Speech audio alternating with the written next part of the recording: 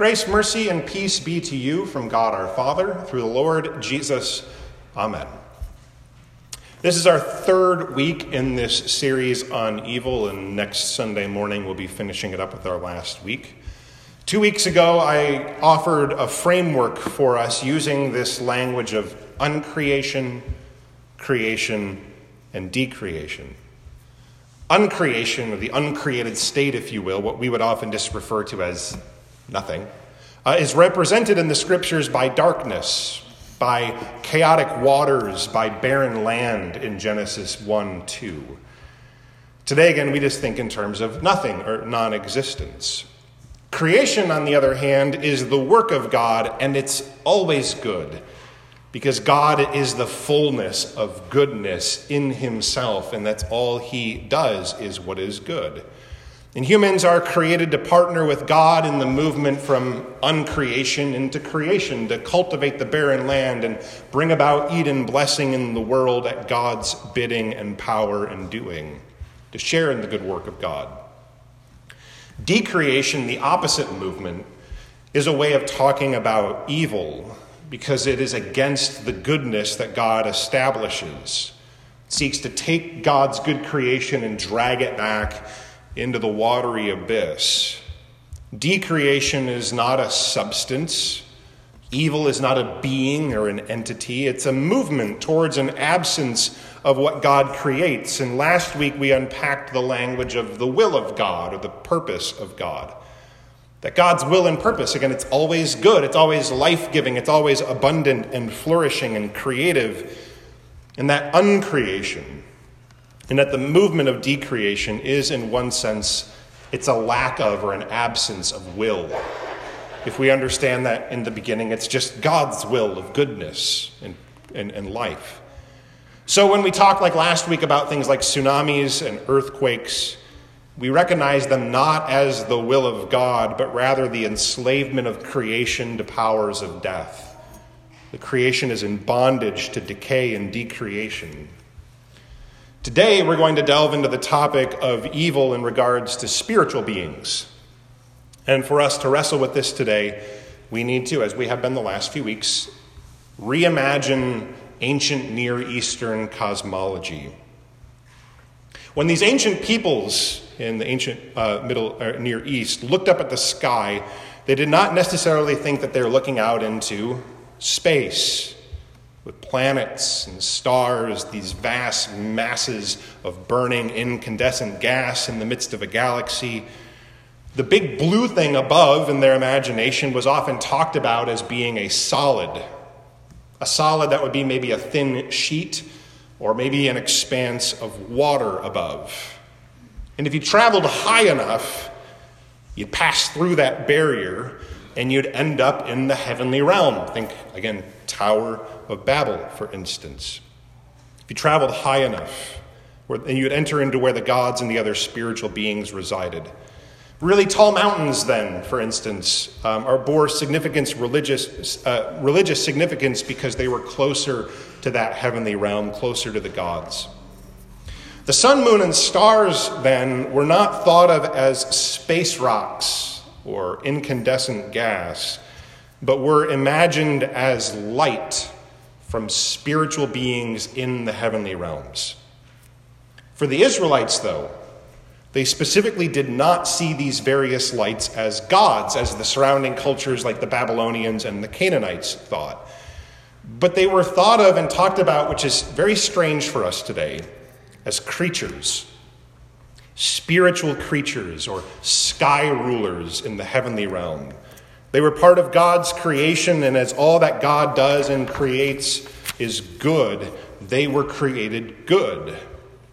And this wasn't just in ancient Israel like in the days of Moses. Even Paul in the New Testament talks this way in his letter to the church in Corinth. He uses creature language for sun, moon, and stars. He's talking about the resurrection because there's this question about like what kind of body are we going to be raised with? And he says birds have one type of flesh, land animals have another type of body, fish a different kind of flesh, the sun has a different body, the moon has a different body, and each star differs from star. He lists sun, moon, and stars in a list of creatures, humans and animals and things.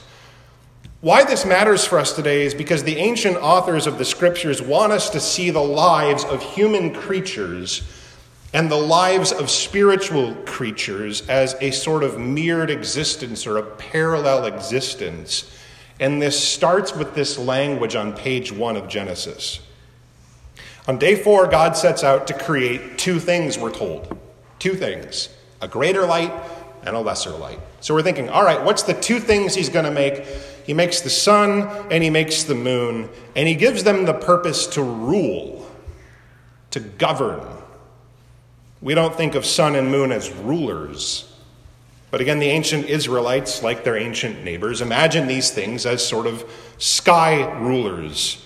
These are things that were given authority from God to govern the skies. We're told that he makes 2 things, sun and moon, and then all of a sudden we get this sentence, oh, and he also made the stars. I thought he set out to make 2 things. Why this third? It's like an additional, unique creation. God makes 2 and also. Day 5 has something similar. God sets out to make 2 things. Things to fill the sky above, the birds, and the fish that will fill the sea. And he does so. But then we're told that he also makes a 3rd thing. And I talked about this a few weeks ago, the Tanin, that sea dragon. This creature that represents uncreation in the symbolic imagination of the ancient world. And its domain is the sea. And so we have stars, Tanin. And then day 6 is a bit different, but we get a very unique special creation event on day 6. Because God doesn't just make land creatures show up and the land produce creatures. He himself gets dirty with his hands and makes humanity to be his image. And they are to rule, right? They're to rule.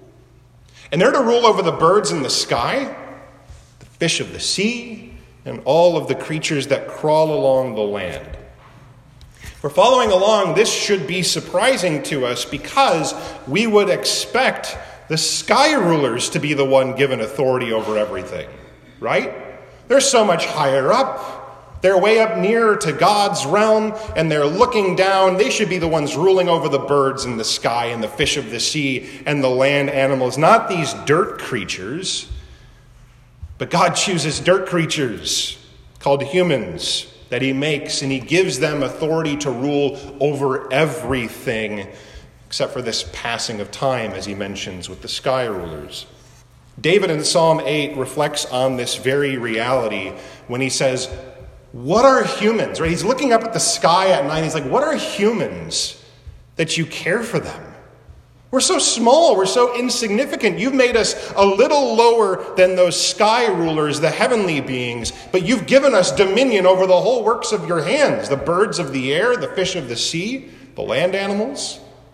This is a startling reality that God makes humans to rule over his world and partner with them. And so on page 1, the existence of spiritual beings and human beings are put on parallel with each other. They're both created by God. They're both given authority to rule, but in different ways and in different realms in many respects. And this parallel existence continues on throughout the story of Genesis. What we see on page 3, if you will, is a snake show up. But this snake seems to know things. And notice the text never actually calls it a spiritual being. It never calls it specifically the Satan as a title. We're just told it's a snake, but the snake seems to know stuff about God's plans and purposes, about what God has ordained in the world, almost like it's a sky ruler showing up to deceive, as, again, we have often talked about it. Maybe it's jealous that humans were given a greater rule than itself, and this image of the snake is significant for us, because this symbolic representation should remind us, rather, of that language of the Tanin. Snakes are imagined as coming out of the ground, right? And what's underneath the ground in this ancient cosmology? Well, the underworld and darkness. And as we saw on a slide a couple of weeks ago, we had that stone column, that Kuduru. Got the heavenly realms, the earthly realm, and then there's those foundational pillars and all this water and that sea dragon underneath. What is underneath but the realm of that chaos monster? So the serpent is deeply connected to this language of the Tannin. And again, the way that theologians have talked about this is a spiritual being is showing up. It's taking on a costume, if you will, of the chaos dragon. It's taking upon itself the power of non-existence, and it is willing it, using its volition in order to undermine God's creation, to deceive humanity and drag it away from God's goodness. And the creature succeeds. And notice the parallel: as this creature, this spiritual being, rebels, so humanity also rebels. The curse of the serpent also runs parallel. The serpent is cursed, and the land that produces food for humanity is also cursed. The fall, if you will, again, runs as a mirror image of these two, and they coincide together again in the minds of many theologians still today. Shortly after, we hear about what? But Cain and Abel. We're told that sin, it's imagined like this crouching monster, like a chaos monster of the land, and it desires to pounce and attack and destroy Cain. So we should be thinking, Cain, watch out, you're going to be killed. But when it takes hold of Cain, because Cain doesn't master it, it doesn't kill Cain. Instead, Cain becomes a crouching monster who deceives with his speech towards his brother. He takes upon the dragon like a costume and drags his brother into non-existence, possibly again out of jealousy, not unlike many imagine the spiritual being deceiving humanity out of jealousy. In the days of Noah, there's another parallel between spiritual beings and human beings. This weird story we're not going to get into today about procreation, and it results in immense violence. And then Noah and his family get out of the boat, and there's another strange story that results in more violence. We're told in the curses that the serpent's offspring and the woman's offspring are going to be at enmity between one another, right? Another parallel for us. And so we should be watching in Genesis thinking, where is the serpent's offspring? Where do we find the serpent's offspring in the story of Genesis? And we watch two brothers are born, Jacob and Esau, twins. And Jacob comes out grabbing onto the heel of his brother. And what did God say? The serpent will crush the heel.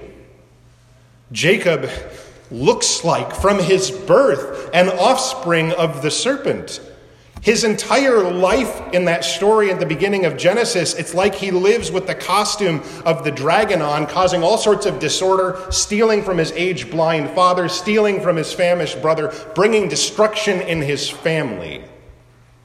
These parallel connections between spiritual beings and human beings, between sky rulers and God's image bearers that rule his creation, is a reminder to us that there is more going on than meets the eye in the world. And we see this also in Jesus' day with Peter, right? Peter says something that, if I think we take to heart, we might also say as well. When Jesus is talking about being crucified and Peter takes him aside, he's like, let's not do that. That's not a good idea. And Jesus says, get behind me, the Satan, right?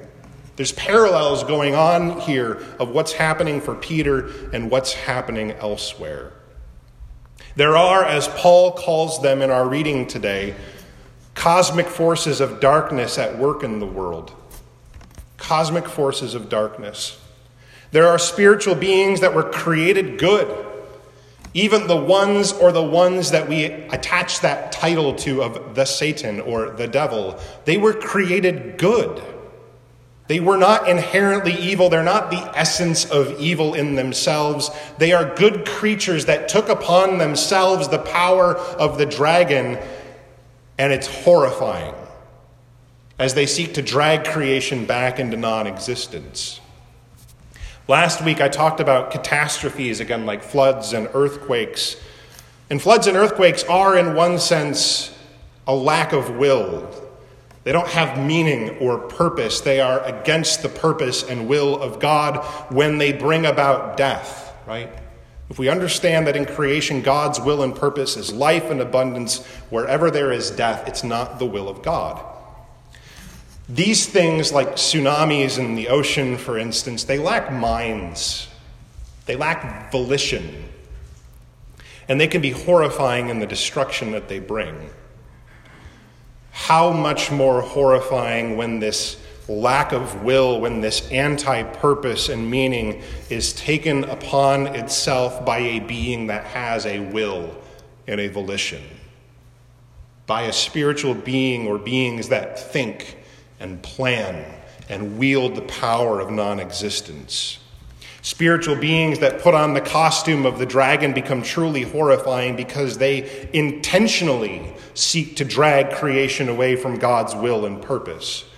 They strive to and try to pull away humanity from what it was created for. This means intentional acts of things like deception, false promises of power and goodness, which is what the serpent poses to humanity in the garden. And we saw this parallel even in the hymn we just sang a moment ago. It starts out talking about a demon crying out, and then it moves into things like greed, right? Things that seem maybe more benign to us than something like demon possession.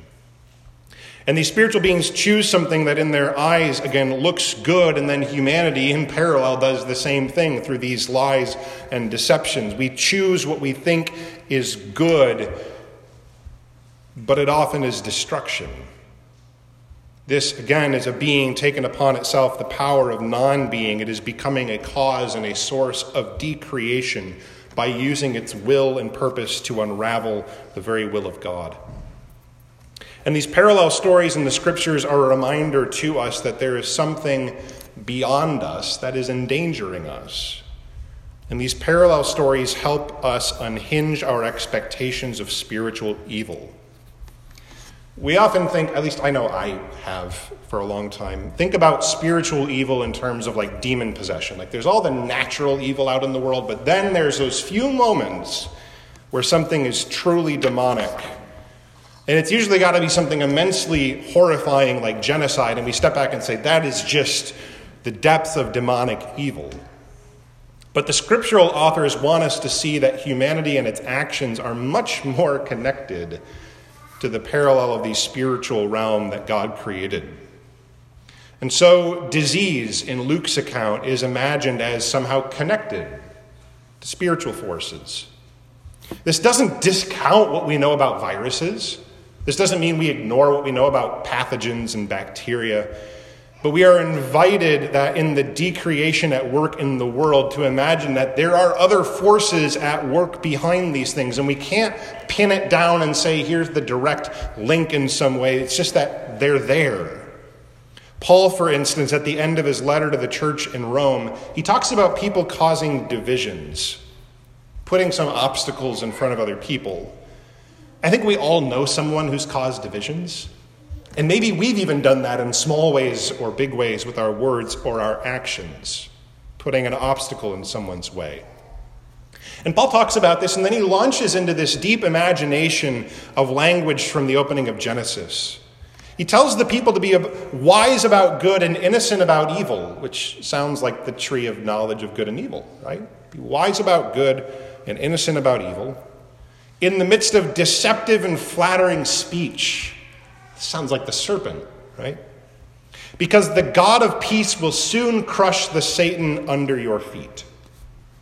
Paul sees the work of the Satan somehow connected to the people that are causing divisions. This thing that we might not necessarily bat an eye at and say, oh, it's just so-and-so, you know how they are. Or we may even say that about ourselves at times, right? This is by no means meant to diminish things like demonic possession, like we see in our text for today from the gospel account.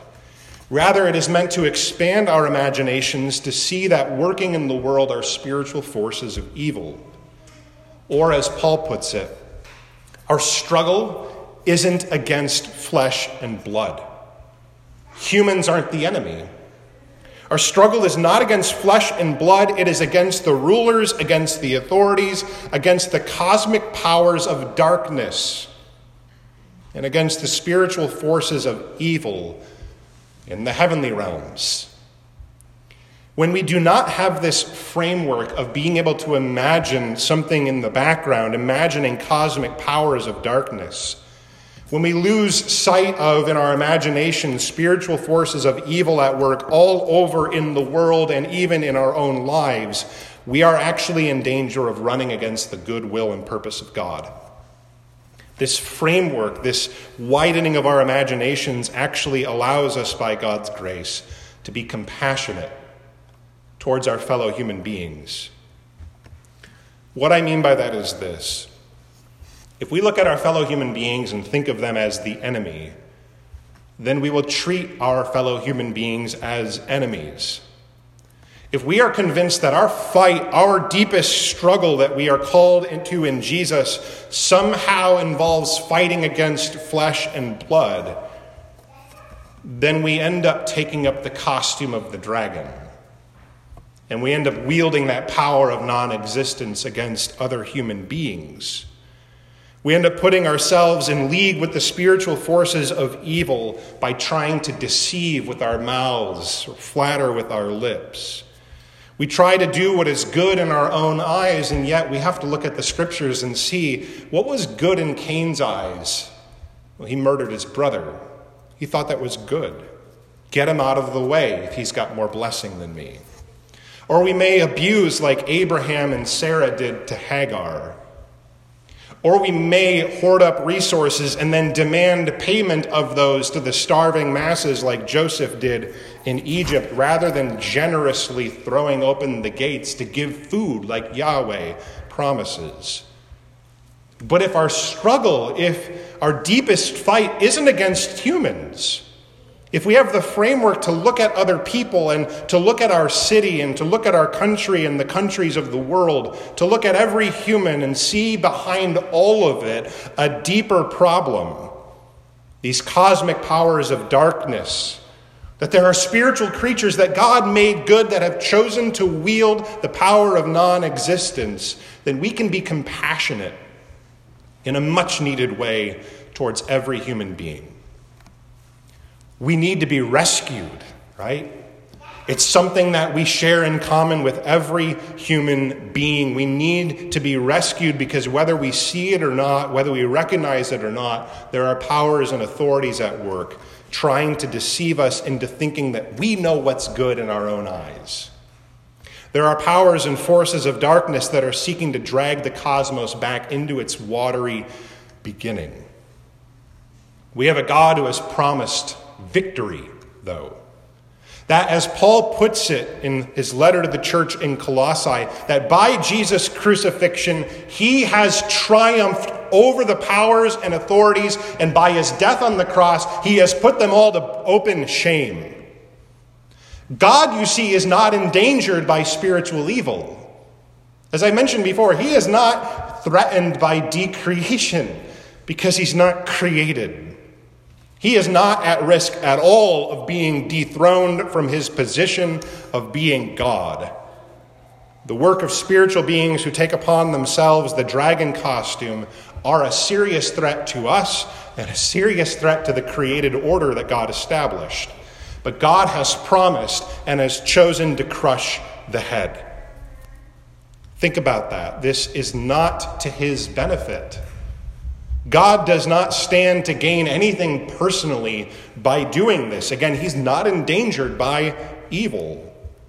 It is entirely out of his commitment to his goodness, entirely out of his commitment to his compassion for us all and his creatures, that he is doing so. He intervenes for us, and he has promised to deliver us by one day getting rid of the danger of that sea dragon, getting rid of the threat of decreation in all of its forms by conquering the forces of darkness, and as Paul writes to the church in Colossae, by reconciling all things in himself, things in the heavenly realm, things in the earthly realm, by making peace through his blood. Until the fullness of that day, we fight, like Paul invites us to fight. We put on armor, not the dragon costume. We put on ourselves things like trust and hopeful longing. We put on righteous living and patience and humility and kindness. And we cling to the promises of the Word of God. That is the armor that we are given. We put on God's armor in this way through trust and hope and through clinging to his promises rather than taking upon and wielding the power of destruction and non-existence. And we live lives of compassion as we wait for his victory to be fully revealed. This topic of spiritual evil, it inevitably pushes us into the realm of humanity, as you can probably already see today with these parallel stories. And so next week, as we finish up this series, we'll take up the topic of humanity and evil, and especially these matters of culpability in our relationships with others. Now may the peace that passes all understanding guard our hearts and our minds in Christ Jesus. Amen.